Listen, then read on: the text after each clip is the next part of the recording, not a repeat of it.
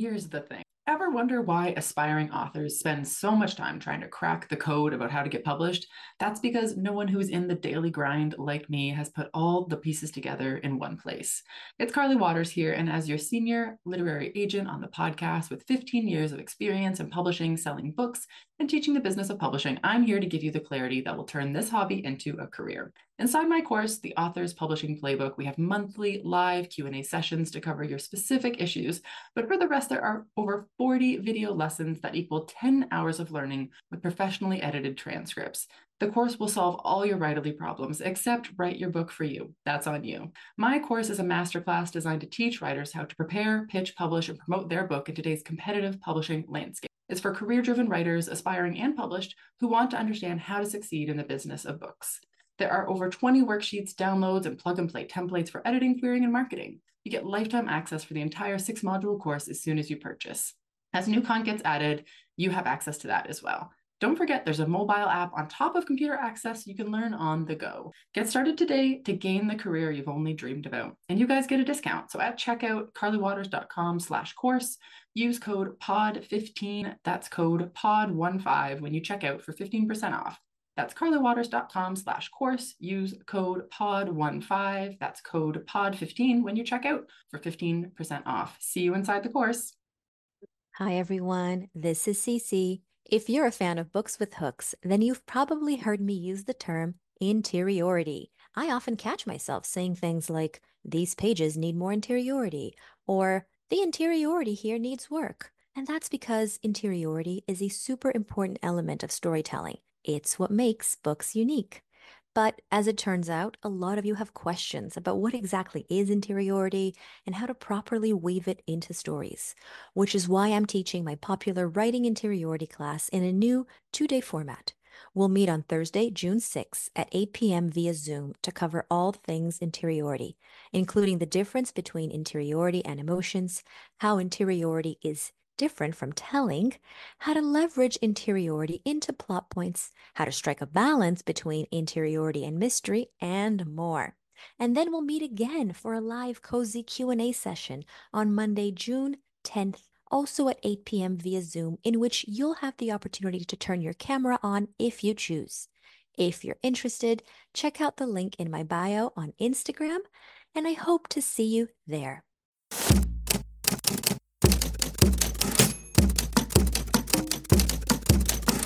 Hi there, and welcome to my show, The Shit No One Tells You About Writing. I'm your host, Bianca Murray. Today's guest is the best-selling author of Lily and the Octopus, a Washington Post notable book of 2016, as well as the editor named by NPR and Esquire magazine as one of the best books of 2019. Both are in development as feature films. His new novel, The Guncle, arrives May 25th of this year. His fiction has been published in 20 languages, and he lives in Palm Springs with his partner, the writer Byron Lane. It's my pleasure to welcome Stephen Rowley. Today's guest is someone who's incredibly special to me. I read his first novel, Lily and the Octopus, many years ago, and I made the mistake of reading this novel while on a 18-hour flight to Johannesburg, and my dachshund had just passed away about a month before, and I read this novel on the flight, and I was ugly crying to the point that a stewardess had to come over and ask me if I was okay. Don't worry, guys, it ended well. I got some extra wine, which is always a good thing on a flight. And once I landed in South Africa, I tweeted Stephen to say how much his book had meant to me and how beautiful I found it. And this was this big fangirl moment. This was before I published my first novel, and he replied to my tweet, and I was like running around showing everyone this tweet that this author had replied to me. So Stephen, welcome. That was a very long introduction, but welcome to the show. Thank you. And we're here to talk about comedy, of all things. But it made you plain sob. Well, this is the thing about you that fascinates me. So you have gotten a reputation among your readers, among bookstagrammers, etc., about writing these major tearjerkers. And yes, you do, because in every one of the novels of yours that I've read, so I read Lily and the Octopus, then The Editor, and I've been extremely fortunate to read an advanced reader copy of The Guncle, Guncle. You're one of the first to get a chance to read it. And you know how nerve-wracking it can be when a new book first starts to make its way into the world and you're not sure how people are going to react. And guys, definitely pre-order this book. It is absolutely amazing. And, when I started reading it, I started sending Stephen screenshots of my favorite quotes. And, I'd send it to him and I'd be like, oh my God, this had me killing myself laughing. And then I did it. And after about the 20th time in the space of 5 pages, I stopped messaging Stephen because I was like, oh God, it must be annoying for him to hear how bloody brilliant he is. And then I finished the book. So I went quiet and I finished the book. And when I messaged him to say, this book was amazing, he was like, oh, thank goodness, because when you went quiet, I thought you stopped enjoying it. It's true. And spoiler alert for a writer, you could never tell them how much you enjoy their work too much. But this is one of the things that's sort of interesting in writing comedy in a novel format is that the lag time, because of how long it takes to write a novel and then how slow the cogs of the publishing machine sometimes turn, that, I can sit there at my desk one day and write a joke that I can't wait to share with everybody, just snickering away, knowing how funny it's going to be, and then realizing it may be 3 years before anybody reads it. And you have to wonder, will it still be funny then? Particularly these are some dark times. What's the world going to be like in 3 years? Will the same thing still be funny? There's a lot to worry about. That is difficult because, you're very active on social media. So you're active on Facebook and you're active on Instagram and you're active on Twitter and you reply to your readers. And that's the great thing. You make you make a tweet joke and immediately people retweet it and they reply to you. So you instantly know if it landed, and if it didn't, you have time to quickly delete it as Sometimes they fall flat, but if it's on Twitter, those are the freebies. I'm not charging you for those. So if they fall flat, they fall flat, Yeah. But so let's talk about that lag time. How do you manage to put these jokes out there knowing that, 3 years may pass and the world changes a lot and people's perceptions of what's funny and not changed according to kind of what's politically correct or not at the time? I know that things that I killed myself laughing at 5 years ago now, I'd hear it and I'd be absolutely horrified. So what is your approach to doing that? Yeah, it's twofold, that problem right now, because, in times like COVID and the world is changing and there's political developments in America every day that seem frightening. And so the world is, we don't know exactly what the world's going to look like in 3 years. Conversely, the world is also getting better and better. The Me Too movement, Black Lives Matter movement, and we are fortunately removing some of the things that were sort of offensively funny years were. And I think, obviously that's a good thing, but the world changes. And so when you are creating comedy or writing humor, the way that I think is sort of the safest way around that, because, writers right now, that's the biggest thing I'm struggling with. What do I want to say about the world in 3 years, say, when my next book after The Guncle will come out, and it's hard to imagine, it's hard to know. But for me, I really grew up loving things that were rooted in character. And so I think there's sort of a safe spot there. If you create a character that's so sort of indelible and so specific, and then find the humor within that character, that can help sort of ground it and make it feel a little more timeless. In The Guncle, that character has there's a lot of humor from his personality and from his upbringing and stuff. So there are things about the cultural references where we might find humor I try not to make current, but something about the 80s could be a fun thing to reference. So I try not to write anything that's too topical, particularly for novel writing. It's not just wanting to get it across the finish line when the book is released. You also hope that book has a long shelf life. So you want people to still be laughing in 5 years, 10 years, 30 years, who knows, whatever the life of a novel can be. So that moves us on to another question that I had. And that's what I said earlier about everyone perceives you to be this kind of tearjerker writer. And, The Guncle is a book that's very much about grief. And Lily and the Octopus was, again, very, very much about grief. It's different kinds of grief, but really when you come right down to it, grief is grief. And so, how do you balance humor with these other kinds of emotions? Like, what is so funny about grief? How can you write this novel that is so hilariously funny, but deal with something so heavy? Yeah, I think it's just inherently part of my personality. It's how I was raised. It was the pop culture and the art that I was introduced to growing up.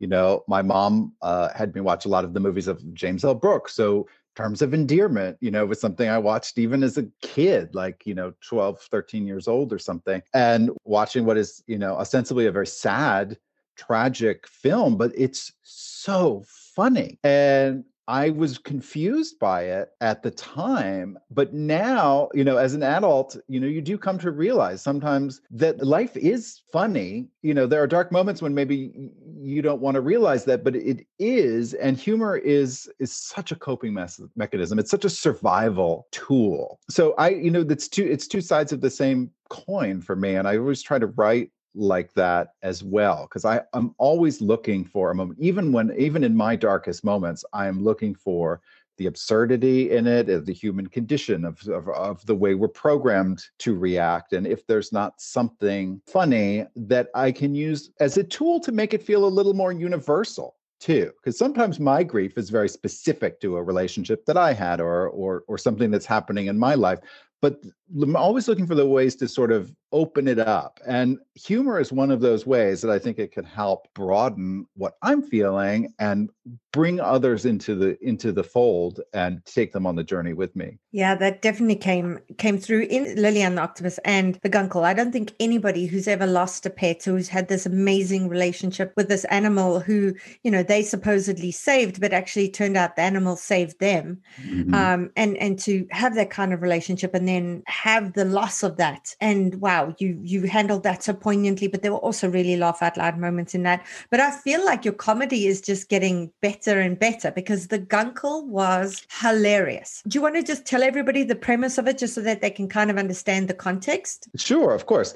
For anyone who doesn't know, a Guncle is sort of our modern slang term for a gay uncle. And I've always been obsessed with the Auntie Mame story. First, Patrick Dennis's novel, which was turned into a Broadway show with Rosalind Russell, and then a movie also starring Russell, and then a stage musical with Angela Lansbury, and then a movie musical with a very miscast Lucille Ball. But, it's had such an evolution over time. But what interested me was a couple things. One, I don't have kids, and I always wonder what that means as an artist, not to have what is arguably one of life's great emotional experiences in my toolkit. And then secondly, is the fact that a lot of these books like Auntie Mame or movies or stage shows were written at the time in sort of mid-century, mid-20th century. These were characters that to me would have very clearly been gay men. Mame would have very obviously been a gay man, except that you couldn't openly write about a gay, sort of hero at that time. Dennis himself, who wrote the novel, was closeted. He was married and had his own kids, but later then had an active life in the Greenwich Village gay scene in the 70s. And so, I sort of wanted to write a sort of a bookend to Mame and see those sort of 7 decades of progress in between, and now be able to tell the story, which maybe was how Dennis imagined it, that character to begin with, but had to write it under the guise of her being a woman. So it was an interesting project to tackle in this time. Right. And this was the first novel that you wrote in the third person, and it was third person close. Your other novels were in the first person. Mm-hmm. So can I first just say how I am always so daunted by writing an entire novel from one character's perspective. I've never done it before. My first novel was 2 different characters. My second novel was 3 different characters.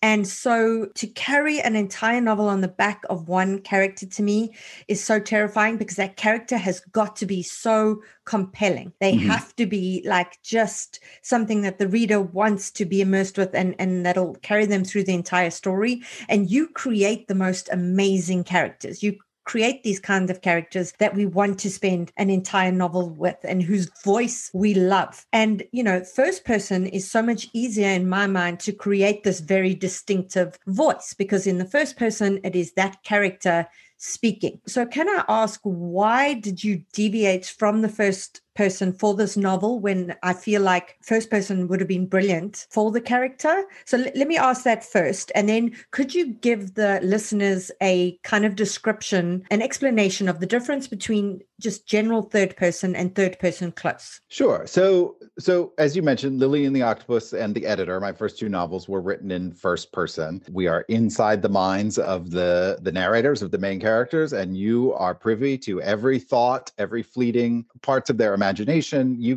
get it all. And so I have to laugh because you say I'm good at creating characters that you love to spend time with. But believe me, if you check out, my Goodreads reviews or on Amazon, you'll find people who say like, I can't believe I had to listen to this person is so whiny. Just get over yourself. So it's not always for everyone. In choosing to write the Guncle in the third person, although as you say, it's third person close. So it sticks to Patrick O'Hara, who's the name of the main character, named in honor of Patrick Dennis, who wrote Auntie May. But it sticks to his, as opposed to your books where you talk about, we have three characters, or you have third person omnipotent, where it's almost like a voice of God kind of narration who can go in and out of anyone's perspective and anyone's mind and know everything that's happening globally, even though your character you're focused on the time may not know that. I stuck close to Patrick.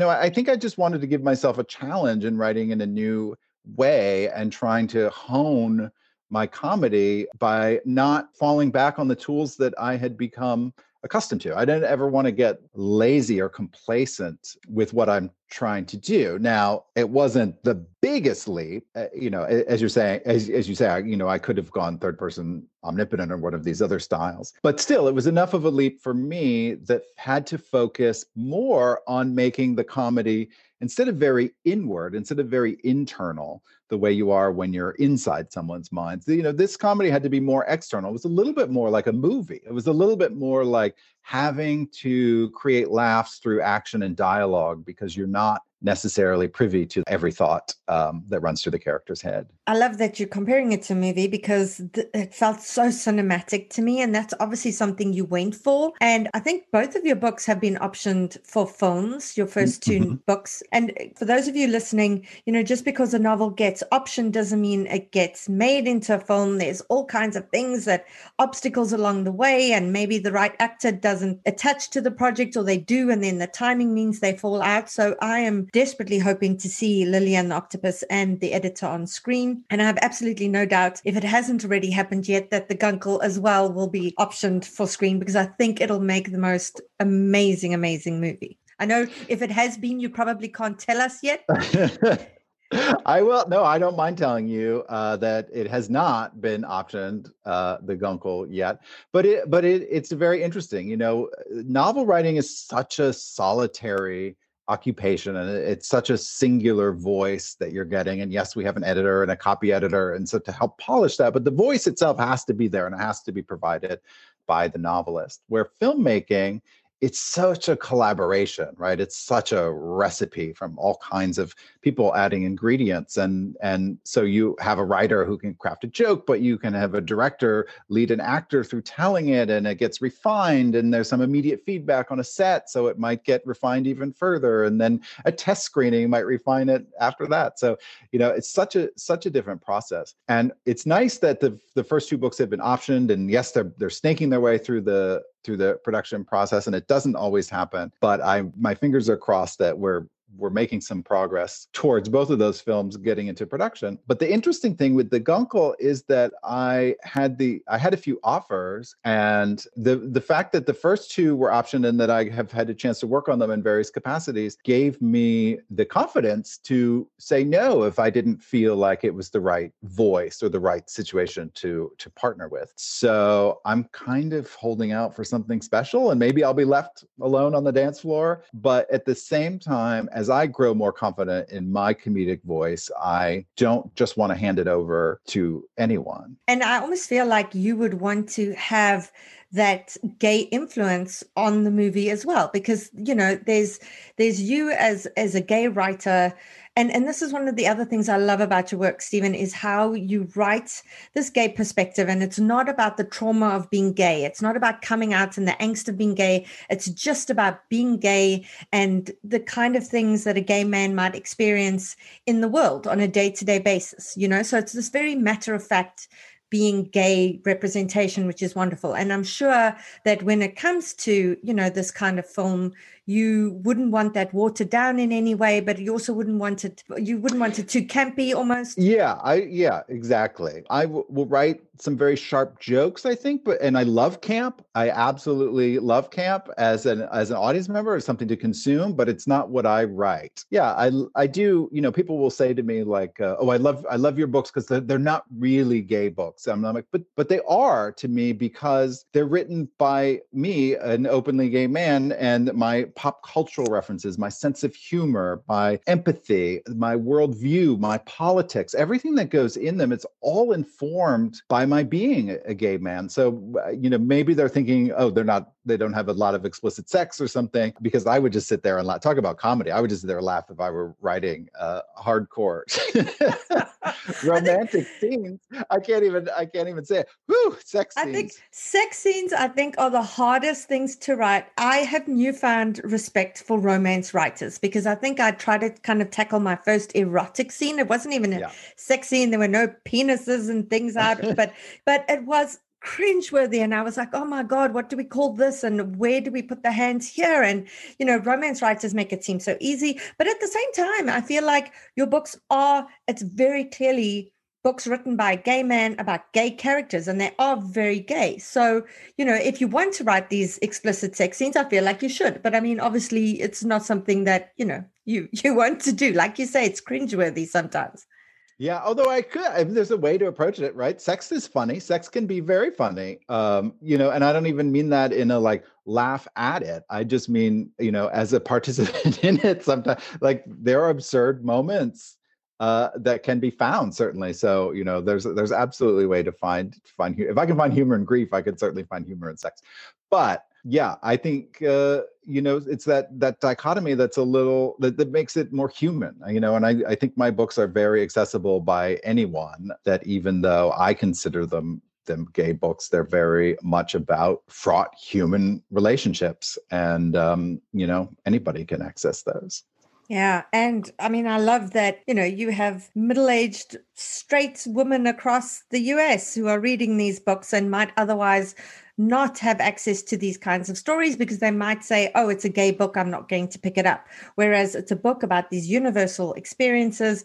And I mean, this is the thing about reading literary fiction. It makes us better human beings because we process these experiences that are outside our own experience, and it makes us go, oh my God, we are actually really all the same. Grief is the same whether you're straight or gay, and relationships are difficult whether you're straight or gay, etc., etc.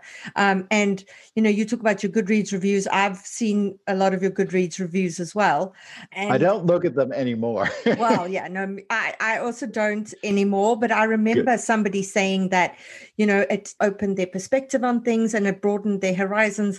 And that must be, incredibly gratifying as well, because I mean, that's not what you set out to do, but if you can do that as a side thing to what you're trying to do, then that's definitely a positive as well. Yeah, well, one good thing about this past 12 months is it's opened up, even in publishing, which was already a more diverse industry than others, but it's opened these conversations about representation, about who the gatekeepers are right now. Are they letting the right kind of writers, the right representation in through the types of writers, through the types of stories? Are we casting as wide a net as possible to make sure that our stories are as inclusive as they possibly can be? And that is one of the things I love about novels the most is, I mean, they're just food for empathy. It just feeds that part of you. And the more types of stories you can read, the more different writers who come from other cultures and types of families and backgrounds. It makes you more complete as a human being to be able to consume that, find the connection. Again, for me, that's where humor comes in. Find where the similarities are, and have your heart open that much more. We just registered my youngest kid for kindergarten. I cannot believe it. One of the tricky things about my kids being in French immersion school and not having French as a language myself is I'm honestly worried about how I'm going to assist with homework as they get bigger. They're young now, but I see it coming. We are honestly so lucky, though, to live in a city that's bilingual, and we have bilingual friends and francophone friends. So I know it's going to be easy for our kids to pick it up. Me, on the other hand, I am worried about me. I grew up somewhere where French class was not taken seriously, and now I have to make up the difference. And that's where Rosetta Stone comes in. As the most trusted language learning program available on desktop or as an app, it really immerses you in the language you want to learn. Rosetta Stone teaches through immersion, which is a proven way to learn a language. Instead of memorizing and drilling vocabulary words, you learn by matching audio from native speakers to visuals, reading stories, participating in dialogues, and other practical language skills to fast track your ability to communicate fluently. There are no English translations in the product. You're honestly getting trained to listen, speak, read, write, and think in your new language, which is what everybody wants. Rosetta Stone users especially love the speech recognition feature. As you practice speaking, Rosetta Stone uses advanced voice recognition technology to match your audio, the audio from native speakers, and then give you feedback on how well you're pronouncing the words so you can really hone those pronunciations. It offers 25 languages from Spanish, French, Italian, German, Chinese, Korean, Japanese, even Dutch, Arabic, and Polish. This is the best language program because they have been an expert in the language learning field for 30 years and used by millions. Thousands of companies and government organizations use Rosetta Stone to support language training online. Of all the apps, Rosetta Stone uses the best speech recognition technology, so it compares your sound waves to those of a native speaker for better feedback to improve. They have a patented speech recognition engine called True Accent, which is built into the program. As you practice speaking, you'll get feedback on how well you're pronouncing words. The other language learning apps use speech recognition to detect what you said, but Rosetta Stone tells you how well you said it compared to native speakers. It's like having a personal trainer for your accent. Think about the cost of a 1-month language course. Think about the cost of 1-hour private tutoring sessions. With Rosetta Stone, you enjoy lifetime membership and accessibility on desktop or app. We have a special offer for you guys. That's 50% off. That's a lifetime access to 25 language courses on Rosetta Stone for 50% off. This is a steal. Do not put off learning that language. There is no better time than right now to get started. For a very limited time, the Shit No One Tells You About Writing listeners can get Rosetta Stone's lifetime membership for 50% off. We want you guys to go visit rosettastone.com/today. That's 50% off unlimited access to 25 language courses for the rest of your life. Redeem your 50% off at rosettastone.com/today today. Are you looking for beta readers, some of whom might potentially become writing group members down the line? Are you wanting to be matched up with those writing in a similar genre or time zone so they can critique your work as you critique theirs at the same time? Your manuscript doesn't have to be complete to sign up for this 3,000-word evaluation. This particular matchup will be open to registrations from now until the 2nd of June, with the matchup emails going out on the 3rd of June. For more information and to register, go to biancamarais.com, look for the beta reader matchup page, and please spread the word. The more writers we have signed up, the better the matches will be. For me, as a white South African straight woman, there were moments in your book that just struck such a chord, because as South Africans, we have kind of this very dark sense of humor. I think people who've gone through really difficult times develop this coping mechanism way more than other people do. And South Africans, we almost have a British sense of humor, which is very different to the American sense of humor. But there were so many times that things that you said, I was like, oh my God, I could picture some white, straight South African dude saying this in this exact context, because, those coping mechanisms are the same, and the way we deal with these things align. And this is, where we all come together in this shared experience. So trauma is a big part of it, right? And I guess I have enough British heritage in me that some of that sort of stiff upper lipness has obviously come through. But you talk about South Africa, particularly, like the trauma of going through apartheid and all those changes. For me, I can. This is going to be terrible, but I was 13, 14 maybe when we all watched the Challenger space shuttle explode in science classrooms across the country. And I grew up in the state of Maine, which was right across the border from New Hampshire, where Krista McAuliffe, the first teacher in space, was from. We felt like she was very close to us. That was traumatic to experience. And I remember, this is the awful part, being obsessed with challenger jokes after that. But, 14-year-old me didn't know how to process what I had seen live on television without the sort of ability to exhale, to laugh in that way, to let out some of that horror through laughter. And it's something, I don't necessarily think challenger jokes are funny today, but I do get the inclination to deal with grief through humor. Yeah, and not just grief, just kind of disbelief and not knowing what's going on in the world. I mean, we've seen things recently playing out in the US that nobody ever thought would happen in their lifetimes. It's been absolutely crazy. But something that immediately cheers me up is to see the jokes that come online almost immediately, the memes, et cetera, et cetera. And this is ways of people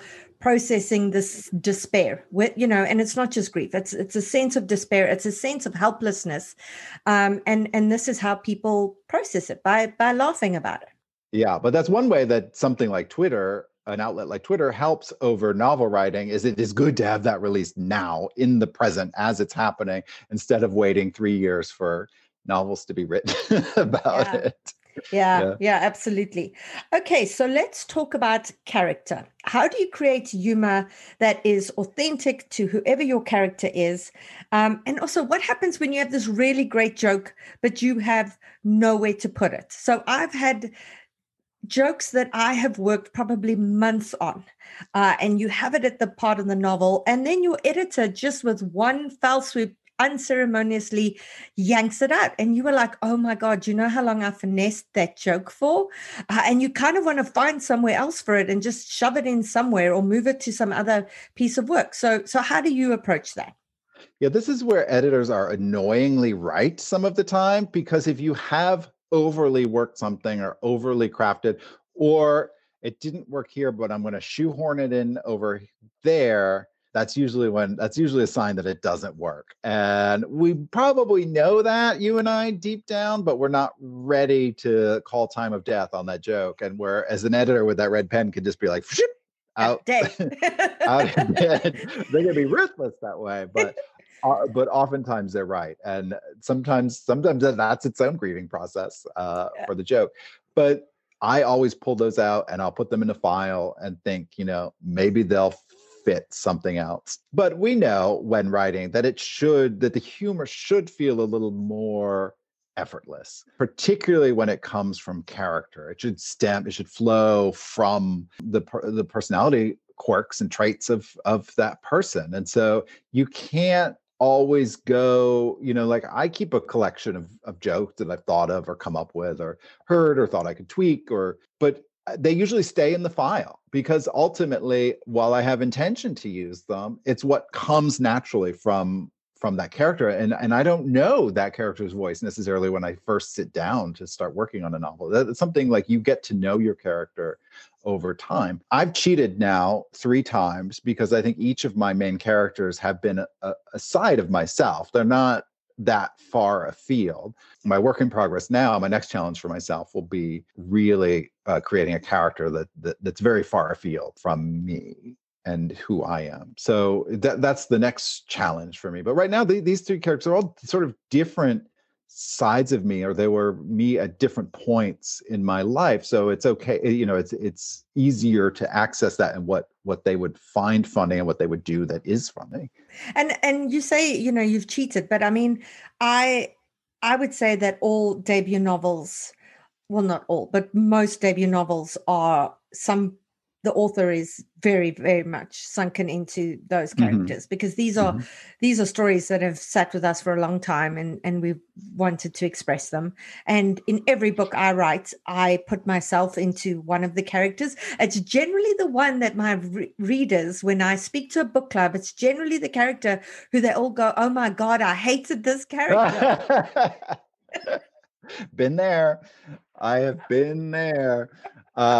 And if we have to defend ourselves to our readers and go, this is not the most annoying character, this is actually a great character, well, then so be it.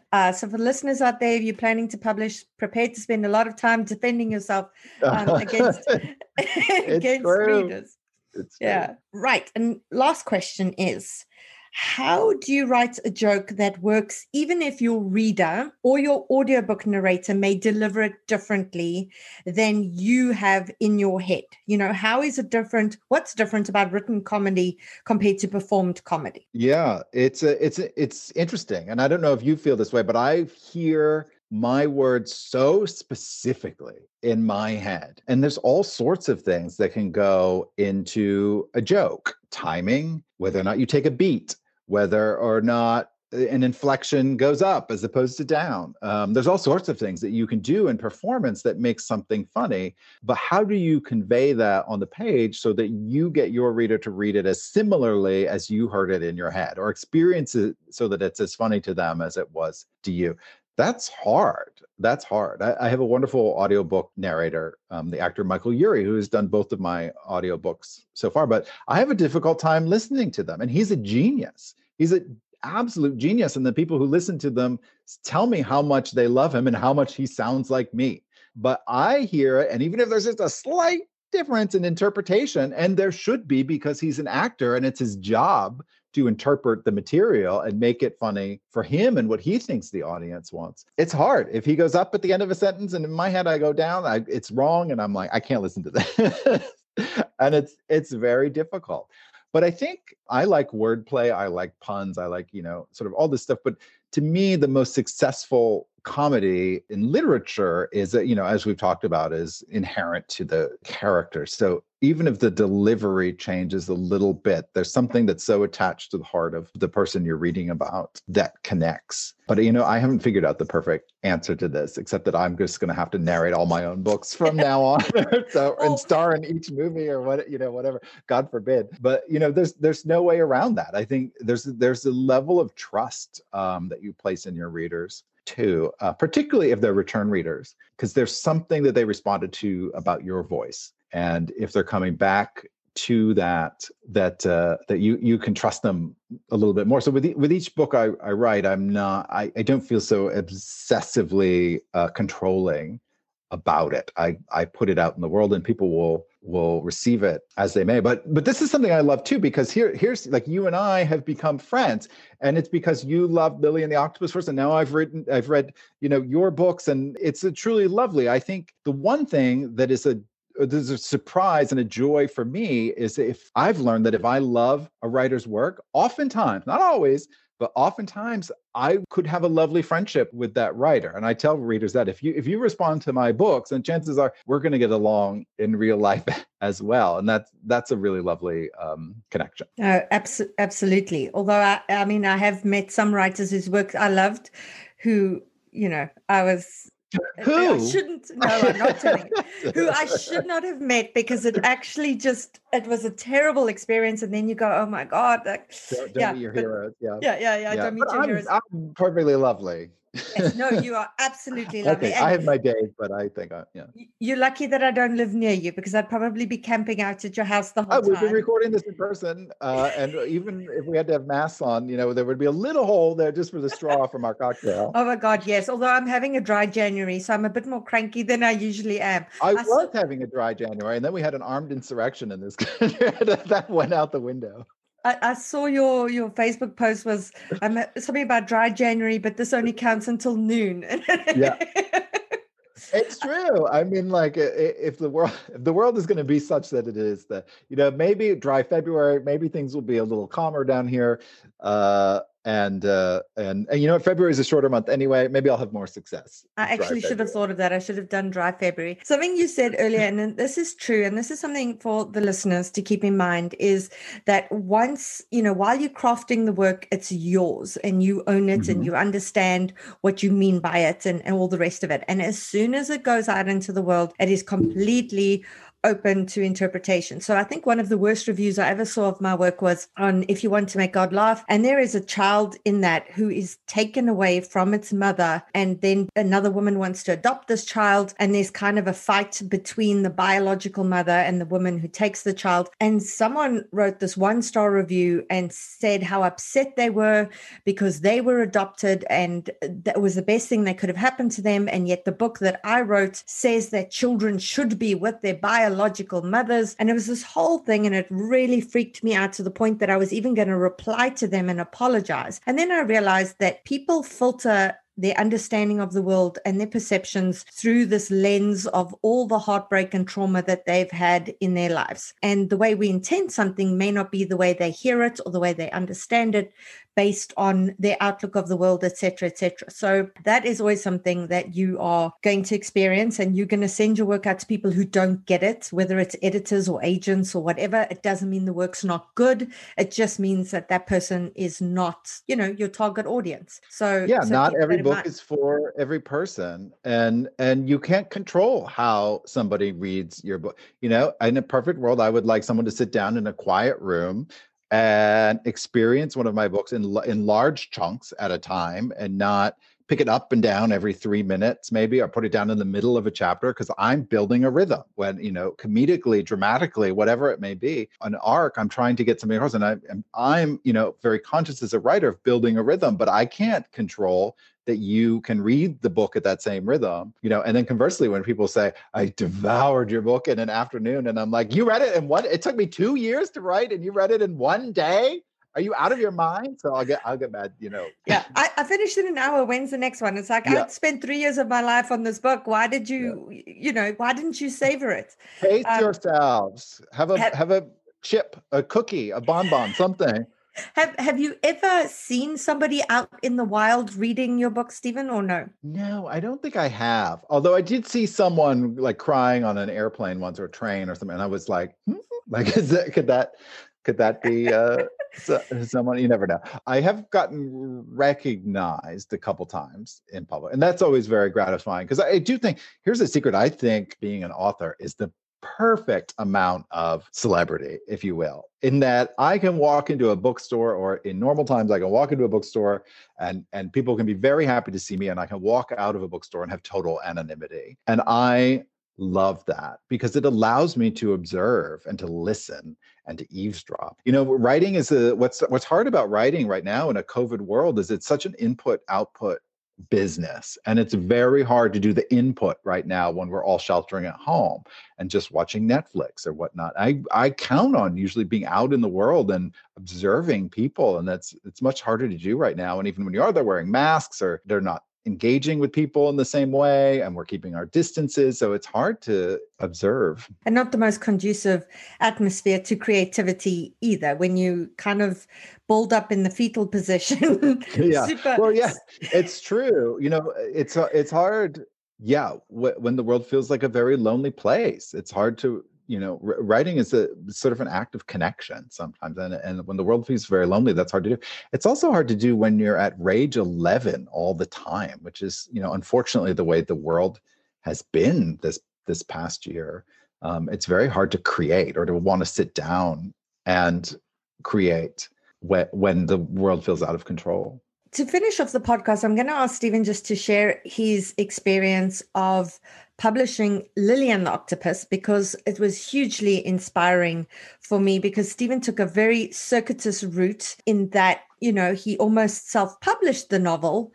Could you just tell us briefly how your experience came to be of publishing that novel? Yeah, it is. It was a very unique story and a very interesting route to publication, in that Lily was a dog that I had, a dachshund. For those who aren't familiar with the story, in real life, she had a brain tumor, so this lump on her head. When I sat down to write about the loss after she had died, I was writing from a place of just wanting to understand what I had been through, what that relationship, what that friendship had meant to me. And in doing that, I almost immediately realized what I was really writing about was connection and attachment, and how difficult it can be to let go. And so, bing, somewhere along the line, an octopus entered my head. There was something about having a tentacular metaphor for this attachment that made sense to me. So it became a story about a man who wakes up and finds a small octopus has attached itself to his dog's head. And there's something about the absurdity of that, again, approaching it through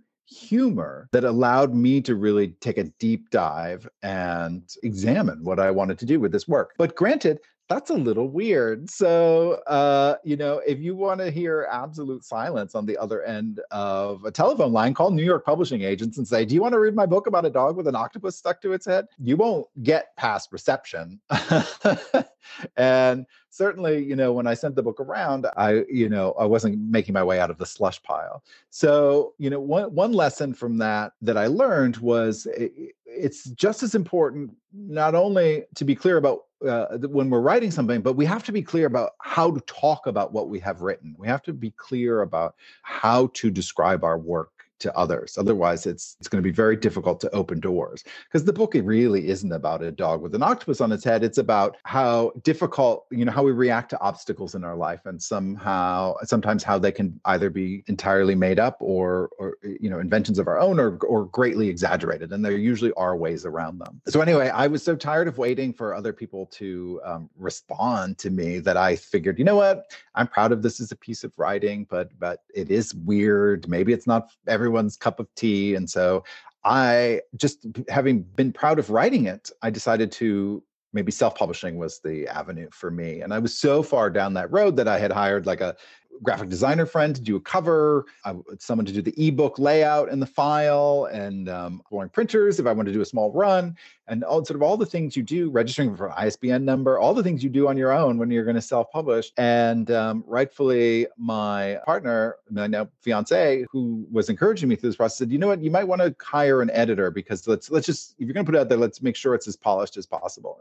And in doing that, I hired a freelance editor who connected me with a friend at Simon & Schuster and said, I think I know who might be interested in this. And she sort of got the manuscript in through the back door. And that was on a Friday. And Monday, I woke up to my phone ringing because of the time difference between New York and Los Angeles. And that was with interest for the book. It was crazy. After a year of trying to get anyone to return my phone call, it happened like that. And then you had to go and find an agent afterwards for a book you'd already sold, which never happened. Yeah, but pro tip for any aspiring writers listening, like if you have an offer for publication, you can have your pick of agents. Everybody who wouldn't return my call before was suddenly like, oh yeah, the octopus book. Yeah, I think I remember something about that.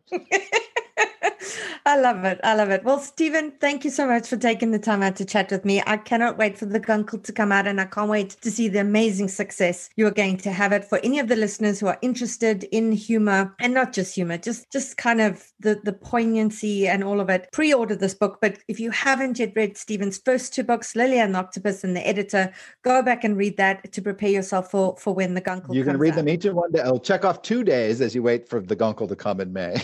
Yes. So then you can say, when's your next book? And then it's not that long. Yeah. Awesome. Thank you, Stephen. Thank you. And that's it for today's episode. If you have any questions about writing or publishing, please email me at theshitaboutwriting@gmail.com, and I'll do my best to get them answered for you. I hope you'll join us for next week's show. In the meantime, keep at it. Remember, it just takes one yes. Here's the thing. Ever wonder why aspiring authors spend so much time trying to crack the code about how to get published? That's because no one who's in the daily grind like me has put all the pieces together in one place. It's Carly Waters here, and as your senior literary agent on the podcast with 15 years of experience in publishing, selling books, and teaching the business of publishing, I'm here to give you the clarity that will turn this hobby into a career. Inside my course, The Author's Publishing Playbook, we have monthly live Q&A sessions to cover your specific issues, but for the rest, there are over 40 video lessons that equal 10 hours of learning with professionally edited transcripts. The course will solve all your writerly problems, except write your book for you. That's on you. My course is a masterclass designed to teach writers how to prepare, pitch, publish, and promote their book in today's competitive publishing landscape. It's for career-driven writers, aspiring and published, who want to understand how to succeed in the business of books. There are over 20 worksheets, downloads, and plug-and-play templates for editing, querying, and marketing. You get lifetime access for the entire 6-module course as soon as you purchase.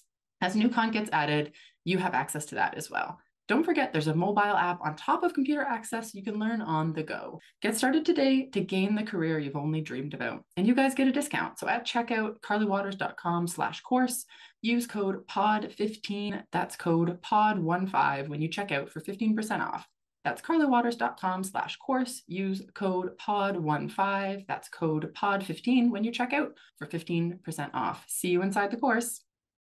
Hi, everyone. This is Cece. If you're a fan of books with hooks, then you've probably heard me use the term interiority. I often catch myself saying things like, these pages need more interiority, or the interiority here needs work. And that's because interiority is a super important element of storytelling. It's what makes books unique.